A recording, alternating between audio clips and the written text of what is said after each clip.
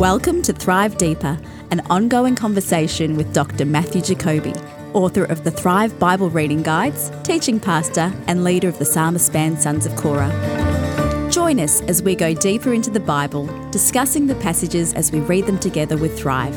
Now here's your host, DJ Payne. Ahoy and welcome to episode 6 of Thrive Deeper. This is it, the final episode on the book of Ezekiel. Matt and I conclude our study in Ezekiel, or at least for now, and I love this episode. We go all over the place. We start off with your questions. We get into the question about why God doesn't do things for our sake, but for the sake of His holy name. What does that actually mean? We also touch on forgiveness and the ramifications of that in the book of Ezekiel. But we start off this conversation in something that literally, if you found Matt and I walking or talking together or enjoying time together, it's the type of thing you'd probably find us talking about.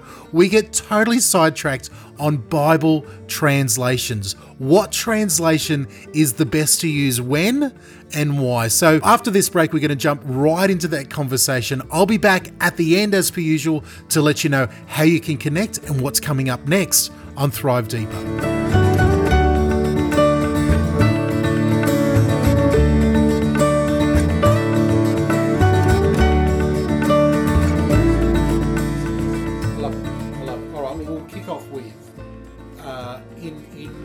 One of the general questions that we've got, this is a really big picture, not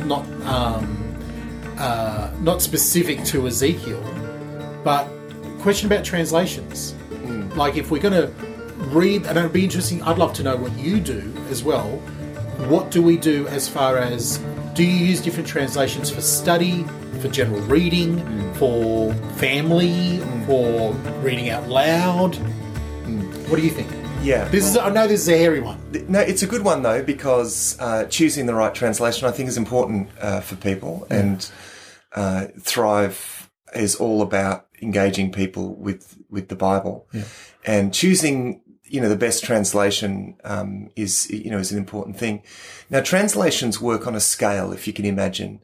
There are choices that a translator makes when translating an ancient text that is far removed from our kind of English idiom, so to speak. So, and of course the Bible is originally written in Hebrew, Aramaic and Greek.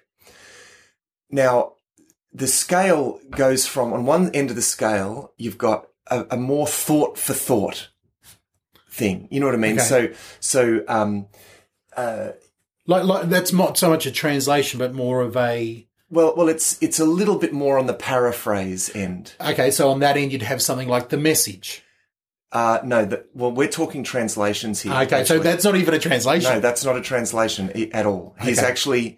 He's actually taken the ideas and just completely restated them. Yeah, okay. in his own words. So you wouldn't even call what do you call that officially? That is actually a paraphrase. Okay. Yeah.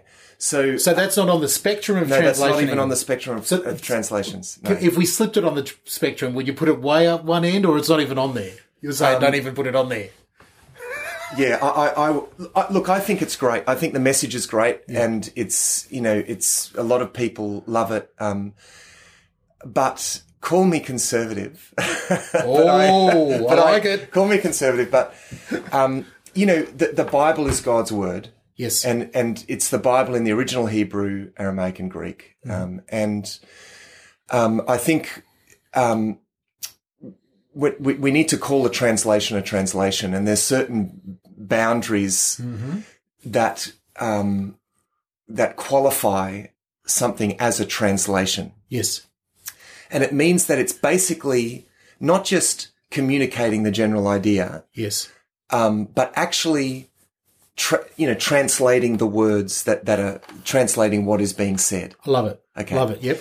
So I would not, and a lot of people I think make the mistake of calling the Message a translation. It's not. It's not. So the people will say, well, the Message translation no, it's not a translation. Actually, and even Eugene Peterson, himself would not say this. He would say this is a paraphrase of the Bible. Yeah. Yeah.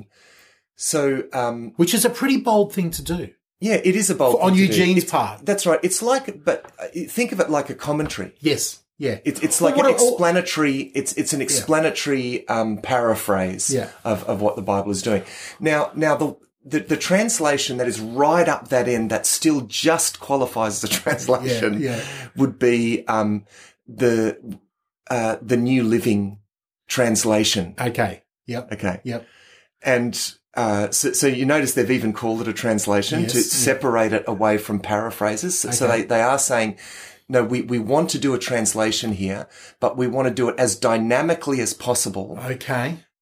But still being a translation. And break down that concept of dynamic for me. Is it dynamic to the culture, to the language, to the English speakers as well? So when we speak of a dynamic translation, we mean something that captures the original ideas of the phraseology, but doesn't necessarily stick literally to the sentence. So let me give you an example. Great. I think will help. There is a statement that's often used in the Psalms and other parts of Scripture where people complain about being mocked. Okay, and they say they shoot out the lip at me. Yeah. Literally in the Hebrew, they shoot out the lip at me. Yeah. Now, what does that mean? It doesn't translate to our culture. That's right. It just doesn't. The idiom doesn't really translate. So now interestingly, in the King James version, which is actually went for the more literal, they just translated that outright. Yeah. They shoot out their lip at me. Yeah. I believe I'd have to check that, but it's either King James or one of the other more literal translations that does that. Whereas, other translations just say, well, they mock me or they taunt me. Yeah. And that's an interpretive step. So let's take a step back. You're talking about a scale. On one side of the scale, you've got something that is word for word. The Greek word is here, and the English translation is that. So we put the English word in that place, and it's a word for word. That's might not make sense to us much in this day and age of English. The way that, because it's the whole language is different. And then on the other side of the spectrum, heading up to the NLT, the New Living Translation, you've got what you're saying is a more dynamic thought for thought. That's right. What do we have on that other end of the spectrum? On the King James actually would be word for word. Would be more the word for word. Now it's actually amazing because the King James in itself was actually an incredible literary achievement. Mm-hmm. I mean, the way that they use language to say the same thing, but there was room for a real artfulness in how they put things in the King James. And it just reads beautifully in the rhythm and the of the text. Obviously, it's in Old English, so that's more difficult. But the New King James, which has put that into more modern English, still captures that more literal end. Yes. Also up that end, you've got the ESV, the English Standard Version, which is again more on the word for word up that end. Now it's towards that end. You've got translations actually that, like for example, there is a literal translation. What is it called? Forget the exact name of it, but it's the literal, it's the literal translation. Yeah. So you've got that end of the scale. Then you've got up the other end of the scale, as we've said, is the New Living Translation. Now, the interesting thing with the New Living Translation, I use this one actually to read to my kids, because it's easier. It's much easier. I recommend the flow is fantastic. Yeah. I recommend this one for beginners. The New Living Translation.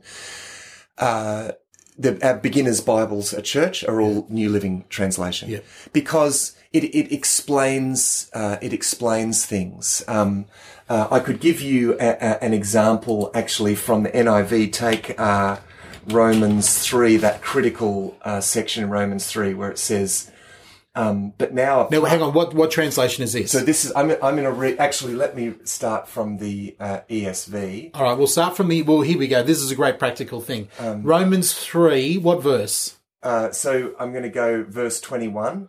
Romans 3:21. We'll start at one end of the spectrum being the ESV. Yep. And then we're going to go to the New Living Translation. So we'll see the difference. Yeah. Okay. So it says here, but now the righteousness of God has been manifested apart from the law, although the law and the prophets bear witness to it. The righteousness of God through faith in Jesus Christ for all who believe. Okay. All right, that's the English Standard Version. Very word for word. Okay, but now the New Living Translation. But now God has shown us a way to be made right with him without keeping the requirements of the law, as was promised in the writings of Moses and the prophets long ago. We are made right with God by placing our faith in Jesus Christ.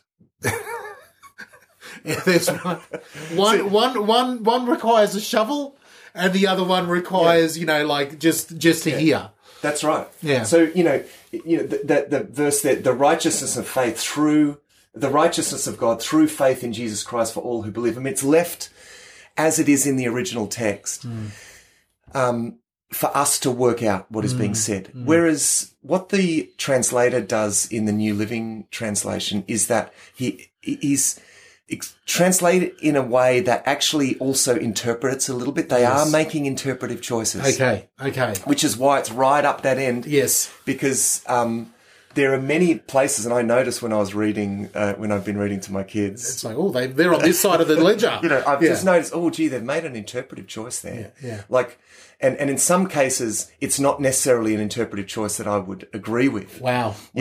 Because the more dynamic you become, the more thought for thought you become, you are having to make choices about not only what is it saying, but what does it mean? Yes.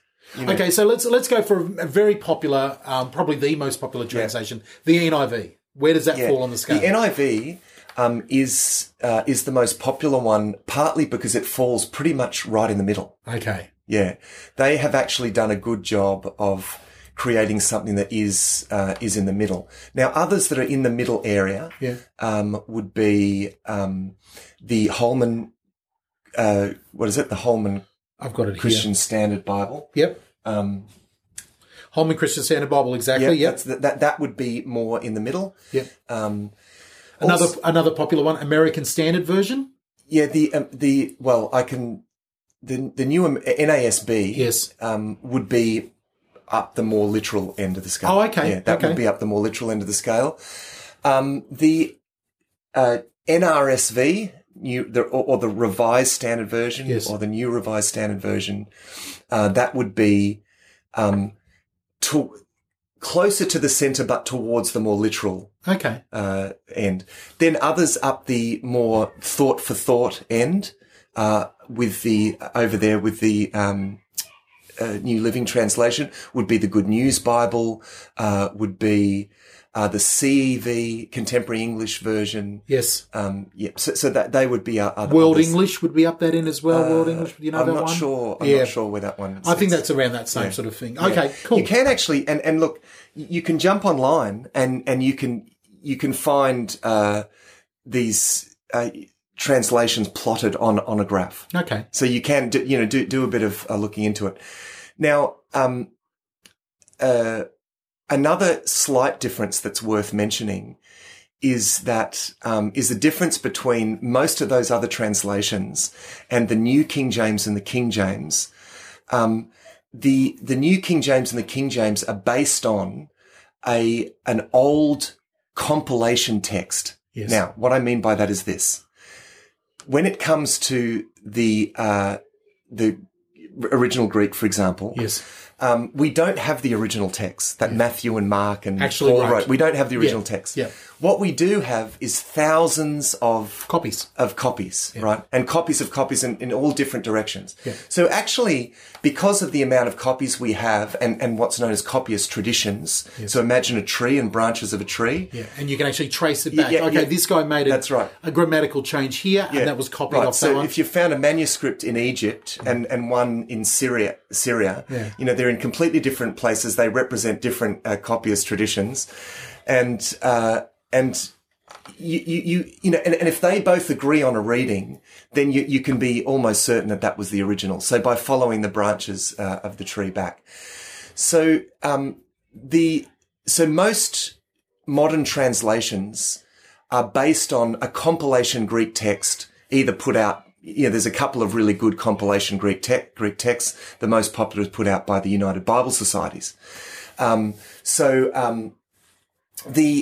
King James and the New King James are based on an older compilation text that was put together by a guy called Erasmus in the late 1400s, early 1500s. And he only had access actually to I think about 9 Greek texts, and all in the one copyist tradition. So there are some readings there that are probably additions in some way, maybe for liturgical purposes or scribal commentary that made their way into the text. So what you'll find when you read the NIV or other translations is that you'll actually find that there are verses skipped. Now remember, the verses were added much later. Verses were added in the 1600s or around that time. I'm not exactly sure, but late. Yes. And a lot of people say, hang on, there are verses missing, from the NIV and these other translations that are in the original King James, which means that must be, they've taken away from the scriptures. Yeah. Well, no, it's because the King James is based on this very old compilation text that was put together by Erasmus. Yes. It was a bit of a rush job because he was competing with the Catholics at the time to put out a compilation text. And that became sort of the that was the text that actually became known as the Textus Receptus, because an early publisher, to promote this compilation, sort of said, this is the received text, and it sort of had the acceptable one. The acceptable one. Yeah. And so you will find actually there are people still to this day who believe that the Textus Receptus is like the inspired compilation text. And I encourage people to go down, and if you have never looked at the arguments on both sides for them, it's very interesting, and it makes you sit up and go, oh my goodness, this is the way that we've got our Bible. There's different ways, and people believe different things about it. Yeah. It's not as cut and dry and black and white as we might think. The issue of the compilation text is fairly uncontroversial. It's more the superstition around the King James text. I mean, I don't think anyone in terms of modern textual scholarship, in modern textual scholarship, no one thinks that the Textus Receptus is a more accurate text. Because it's a fairly mathematical job. We've got 5,000 plus full texts available to us, manuscripts, say taking the New Testament, and Erasmus only had about 9 available to him, so do the maths. Yes. Like we just have an abundance of evidence. Yeah. So it's not about who did it or why they did it or it's like, no, actually, we just have better resources now. It's just almost the superstition that surrounds the Textus Receptus that leads some people to say, well, that's the only right sort of one, which is where you get this King James only argument, which is not based on the translation. It's based, for those who argue this seriously, it's based on the underlying text, and that is, that's seen as a fairly, I would say, slightly kooky, out there, quite an extreme position with respect to the text. Now, there are many people that just love the King James, because it's has such a long history and I would be there. I mean, King James it's a beautiful language. It's a beautiful, beautiful translation. Yeah. I still sometimes quote scriptures from the King James because, That's what you first read? That's what it's not what I first read, but it's what in so many, that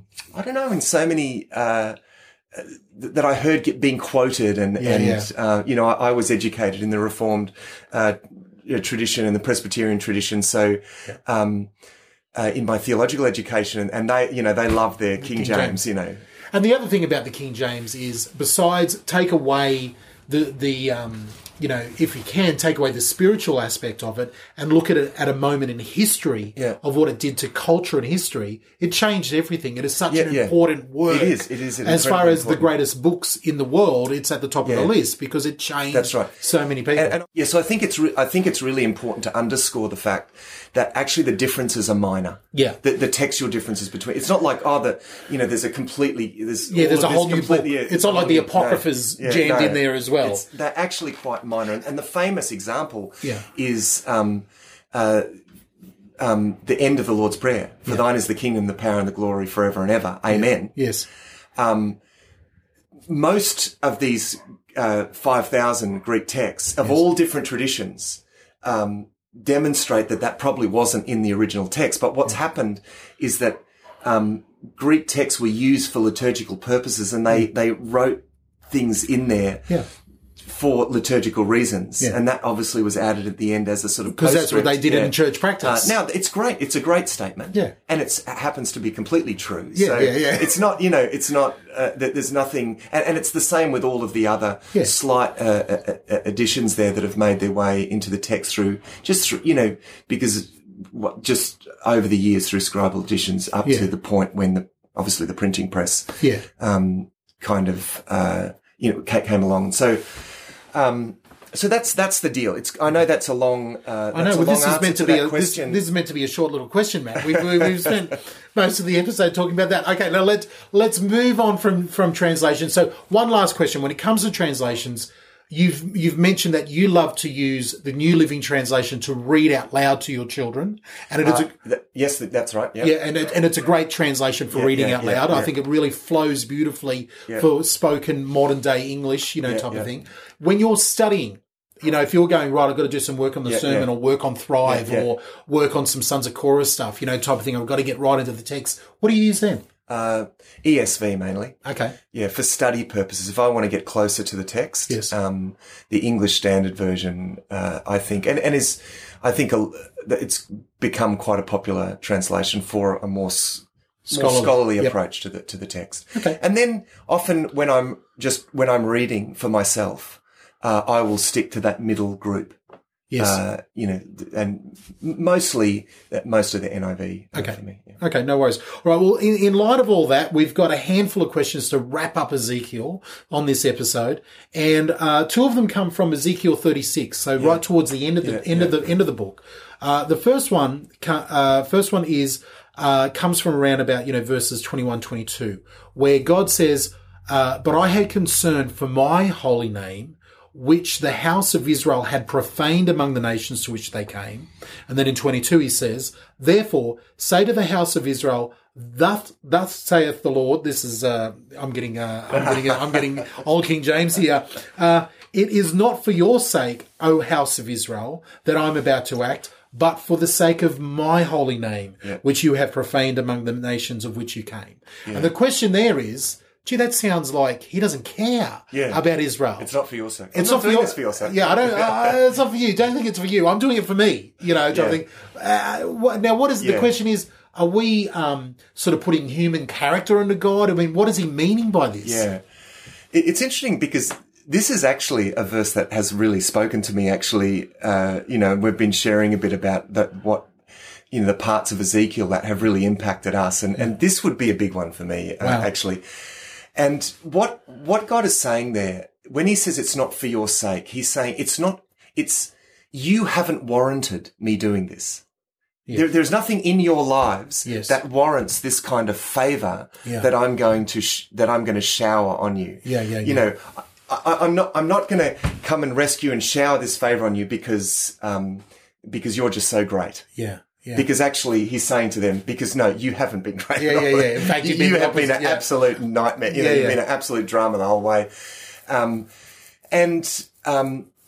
he's saying, I'm going to do this for the sake of my holy name, which is not, God just wanting to pump his own tires up. And, it's not about this sort of gratuitous,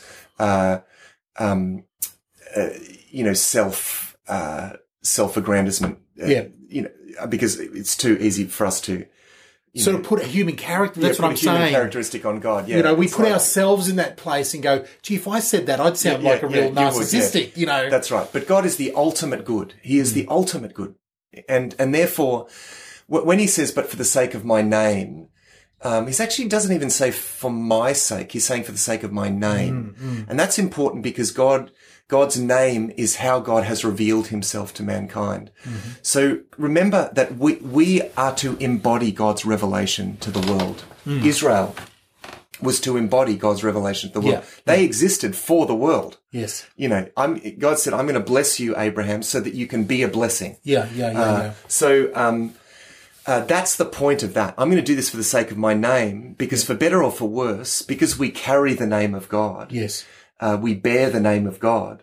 We either profane the name of God, which is a big issue throughout Ezekiel, or we glorify the name of God. And God is saying here, I'm going to make, for the sake of my name, I'm going to bless you to express my grace, not because you have warranted it, but because I want to show the world that I am a good and gracious God. And that includes actually, I want to show you as well. It's not excluding us. No. It's for the sake of my name, because so that we actually, because again, the other repeated statement, then you will know that I am the Lord. Yeah. And actually that is ultimately for our sake in the other sense. Yes.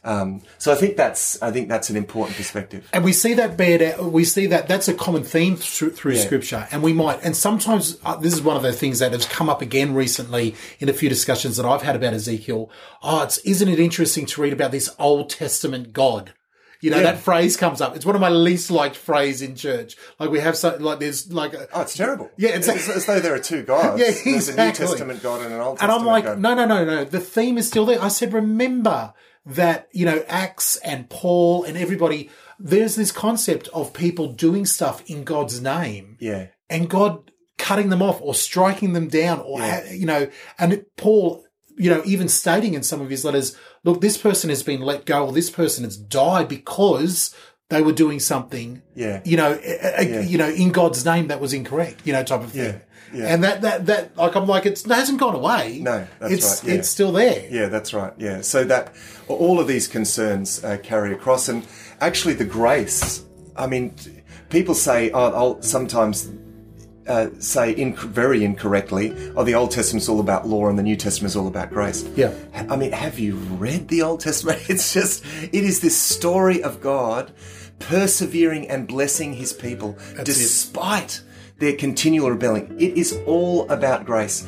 And I think that's really, really important. God's concern here is for his name. Yeah. It's and that matters because we bear the name of God. In fact, the commandment, you shall not take the Lord's name in vain, actually isn't primarily about blasphemy. It's actually primarily about, if you break the Hebrew down, it's you shall not bear the name of God in a way that is profane. Yeah. It's about profaning the name of God. Yeah. So, not so much what comes out of your mouth as far as hitting your hand with a hammer, right, and saying a swear word. Yeah.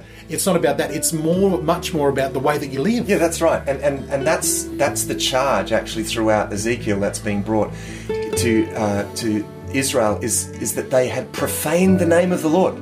So they had broken the commandment to not bear the Lord's name in vain.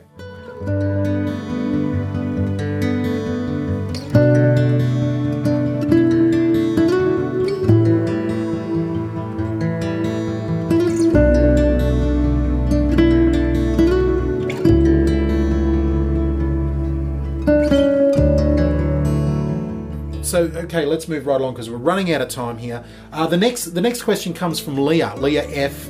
And thank you so much for your question, Leah. We love the fact that you're faithfully reading the Thrive there and getting in touch with us and stuff. And it comes from Ezekiel 36 as well. So a little bit later on, just a few verses later on, in verses 30 and 31, again, God's still speaking. He says, I will make the fruit of the tree and the increase of the field abundant, that you may never again suffer the disgrace of famine among the nations.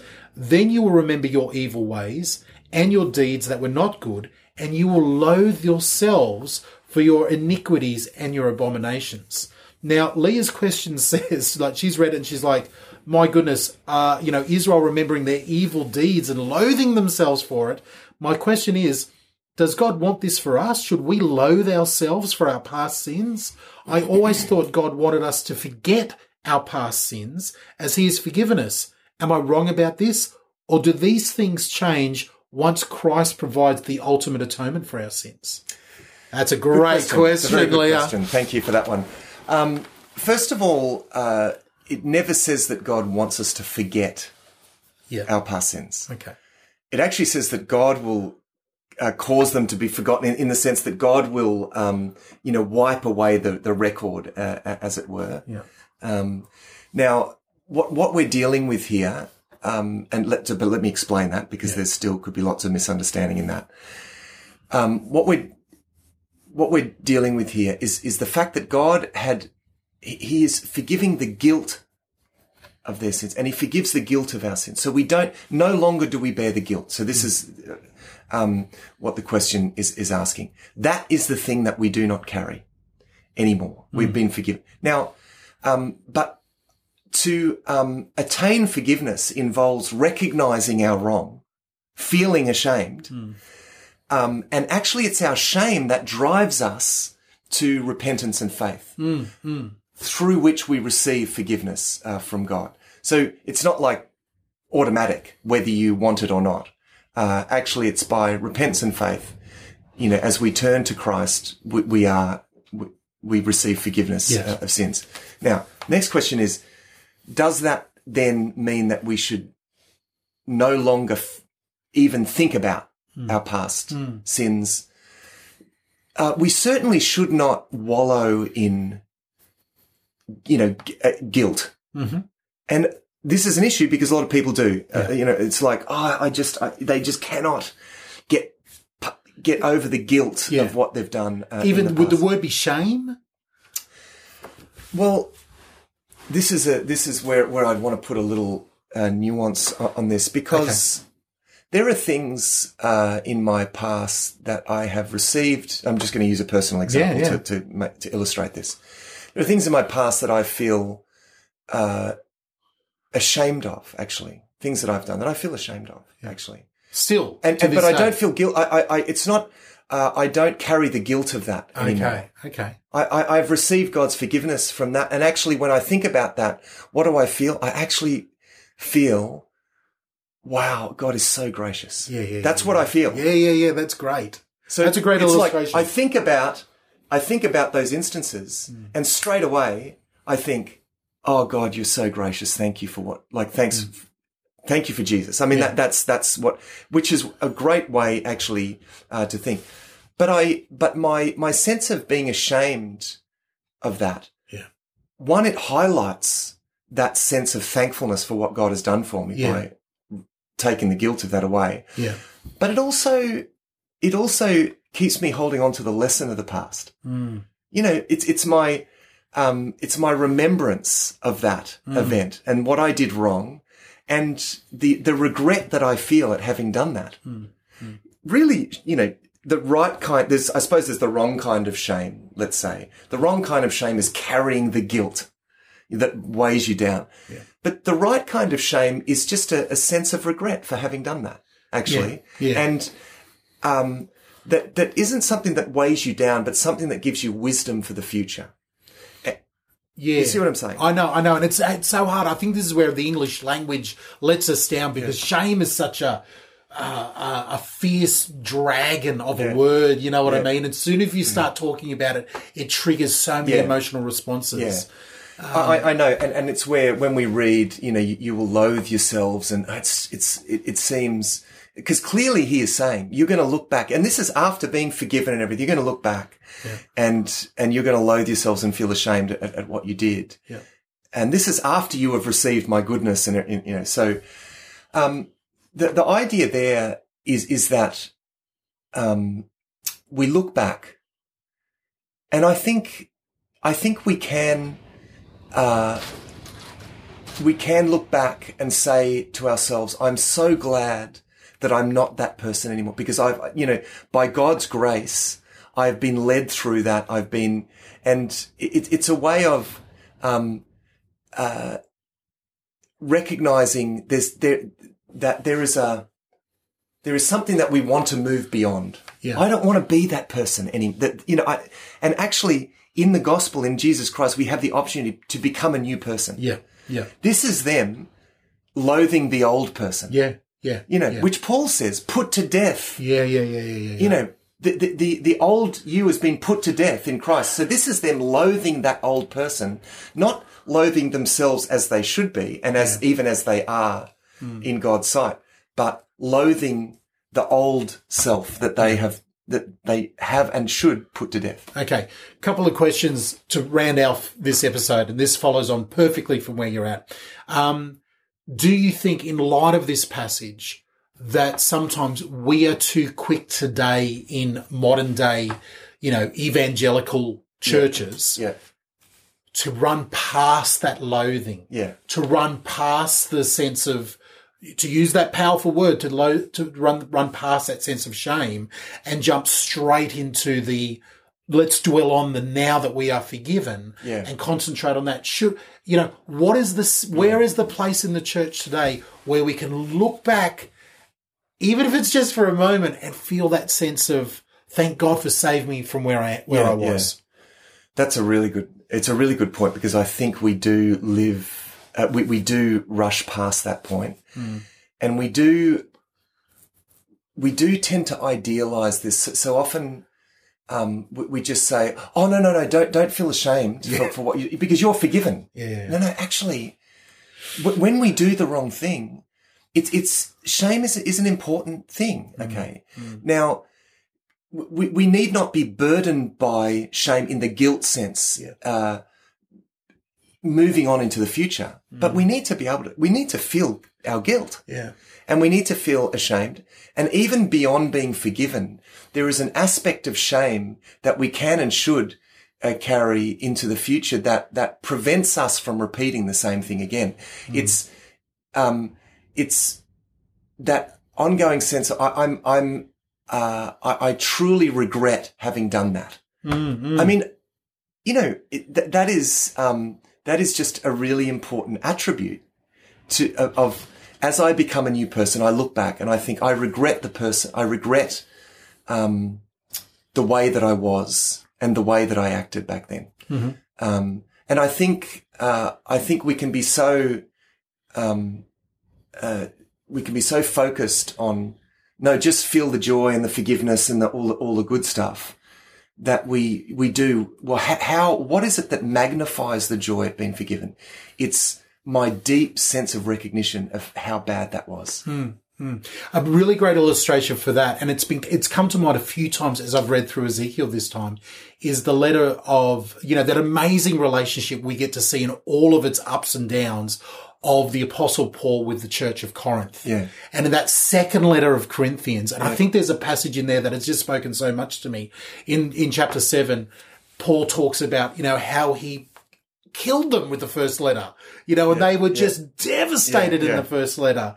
And then he goes on and he says, I didn't want you to feel shame for the sake of shame. I wanted you to feel godly grief that drives you to repentance and drives you to God. And he's like, praise God that you have done that and that my letter brought that on. And I think that's such in the talking about shame and talking about loathing ourselves, I really hope and pray that people, when they see those passages, can put the whole Bible picture together and see that God wants us to, when they do come to mind, like you say, the point is not to stay there, but to let it drive us onwards. That's right. Because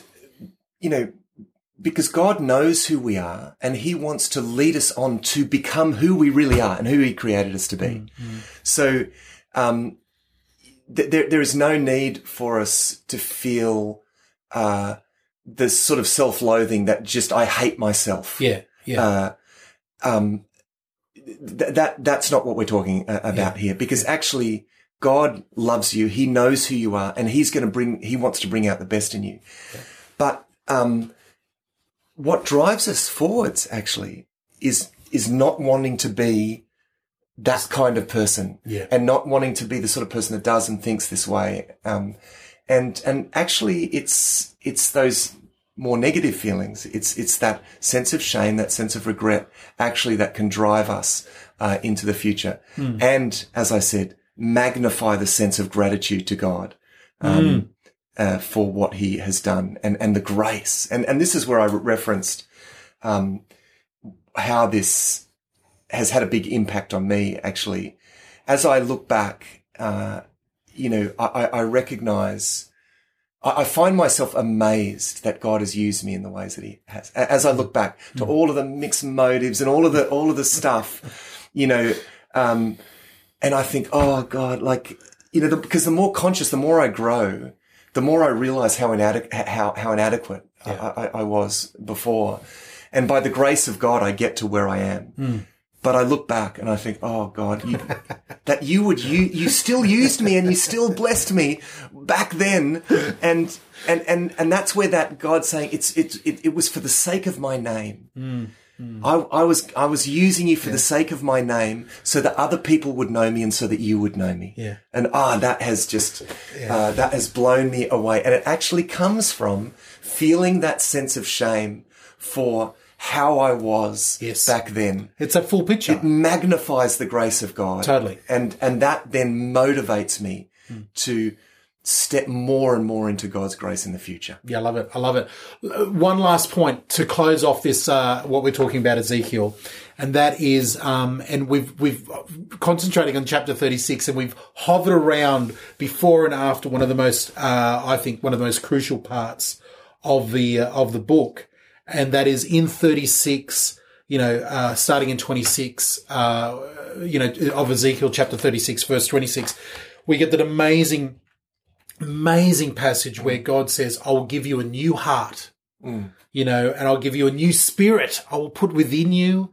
I'll remove the heart of stone, give you a heart of flesh, and I will put my spirit within you and cause you to walk in my statutes, and you'll be careful to obey my rules. And this massive change, something totally radical is being called out here. And a few questions have come in around this passage, which is God in this? Is Ezekiel prophesying something that A, was going to happen in their lifetime, or B, was he looking so far in the future, this is the ultimate fulfillment of man? Or is he talking about us as the church in the day of Pentecost where we have the Holy Spirit, within us, what Jesus promised? Yeah. Is it all of it? None of it? What is it? It is, we can be pretty specific about this. It is, this prophecy is very much fulfilled on the day of Pentecost. Jesus speaks about, actually even John the Baptist said, I baptize you with water, but one is coming who will baptize you with the Holy Spirit and fire. And then Jesus in the beginning of Acts says, for John baptized with water, but in a few days you will be baptized with the Holy Spirit, but you will receive power when the Holy Spirit comes on you. He says, so and then of course the day of Pentecost, and they receive, the breath, there was the wind, the blowing of a violent wind. I mean, we think of Ezekiel chapter 37 and the breath. Remember, breath and spirit are the same word in Hebrew. Ruach, breath and spirit. And so, and they're filled with the Holy Spirit, tongues of fire. And so this is the beginning of a sort of a new kind of thing. I mean, Joel says, in Joel chapter 2, he says, and afterward I will pour out my spirit on all people. He's affirming what Ezekiel says. Your sons and daughters will prophesy. Your old men will dream dreams. Your young men will see visions. Even on my servants, both men and women, I'll pour out my spirit in those days.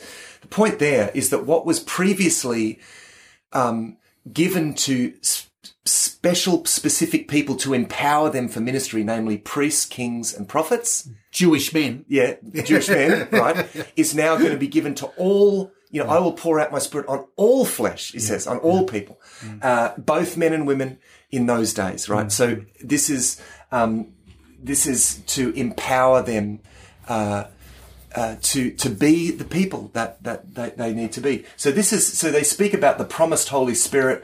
So you have in Ephesians 1, says this, and you also were included in Christ when you heard the word of truth, the gospel of your salvation. Having believed, you were marked in him with a seal, the promised Holy Spirit. So basically, we don't go, when we come to faith, come into a relationship with God, we don't go through the stage of becoming sort of a Jewish kind of faith first and then coming into, like we go through the old covenant and then the new covenant. I mean, the new covenant is the new covenant. The new covenant is this unique form of relationship where we are empowered and indwelt by the Holy Spirit, given a new heart, and that Ezekiel talks about. And as Paul says here, when we believe, that is when we entrust our lives to Jesus Christ, it says we're marked in him with a seal, the promised Holy Spirit. This is important because we need to recognize that this is something that we have God dwelling within our hearts. Now, how this experience unfolds can be different for each people, and I think at times it has been treated a little bit like an experience or a force or some. No, this is a relationship with a person, with the Holy Spirit. So it unfolds. There's been lots of debate. Is this, does this happen at our conversion, or is this a separate experience to conversion? It certainly is. When we come to Christ, as it says here, having believed, you were marked in him with a seal, the promised Holy Spirit. You can't be, that can't be clearer, than that. And in fact, in Romans, Paul says, if anyone does not have the Spirit of Christ, which is the same, he does not belong to Christ. We talk about inviting Jesus into our hearts. Well, how does Jesus come into our hearts? It's by the Holy Spirit. Yeah. But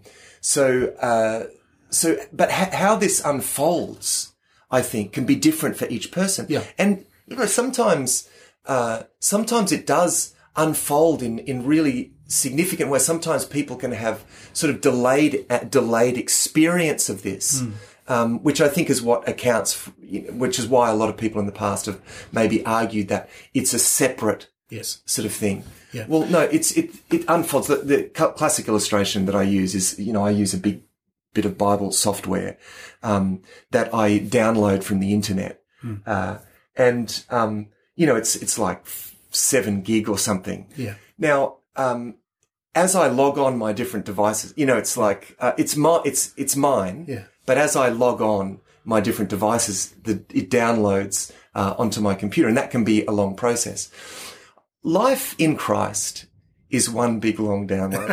It really is. It's one big long download. That's one way to say it. With different. I mean, that's in many ways an inadequate metaphor, but for the sake of recognizing that it unfolds. Yeah. The way that I've always seen it and even experienced it, in my life and my friends' lives, is that that concept between like a legal positional, ruling, and the acknowledgement or the practical outpouring of it type of thing, and so when it comes to the absolute objective reality, when someone enters in and is saved or becomes one of Christ or goes through that process, God makes a ruling. They are done. They have given the Holy Spirit and they are, they are saved. Yeah. It might take a while for that person to go, oh, I get it, and start walking in that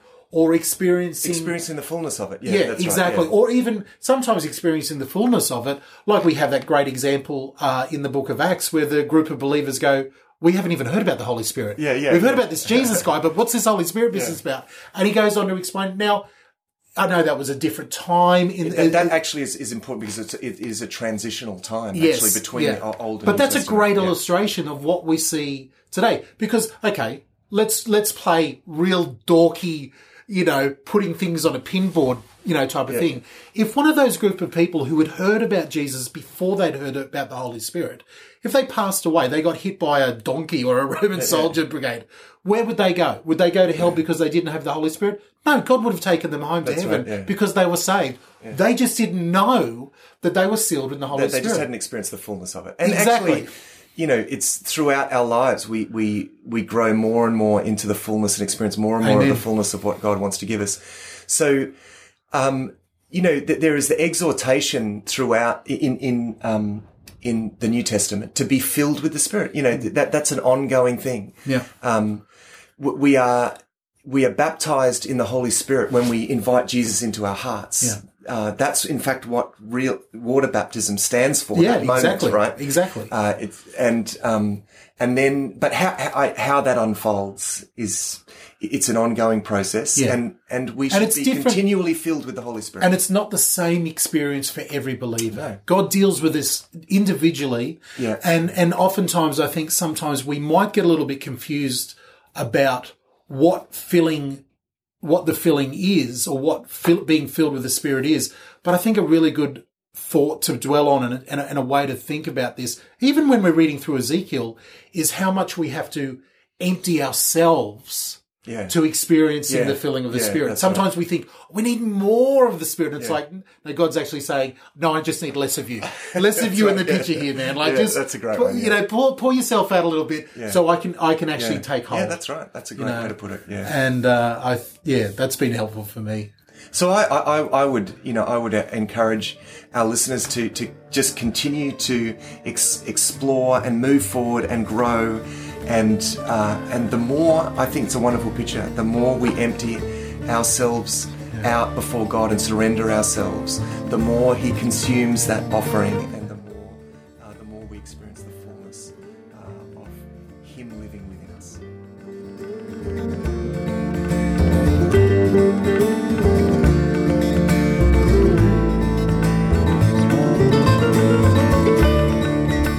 Well, there it is, episode 6 in the can. We have finished off the book of Ezekiel, well, at least for now.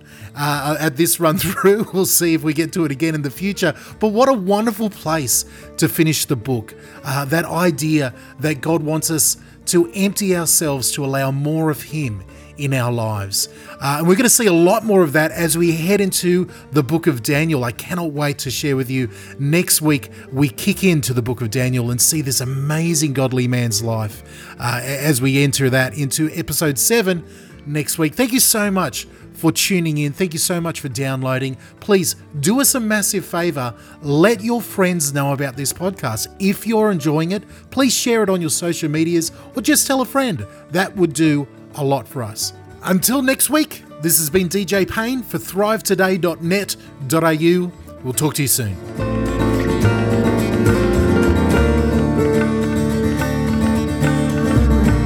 Thanks for listening to Thrive Deeper. If you have questions you would like answered, contact us on Facebook at facebook.com/thrivedeeper or at the Thrive Today website, where you can also subscribe to the Thrive Daily Bible Reading Guide.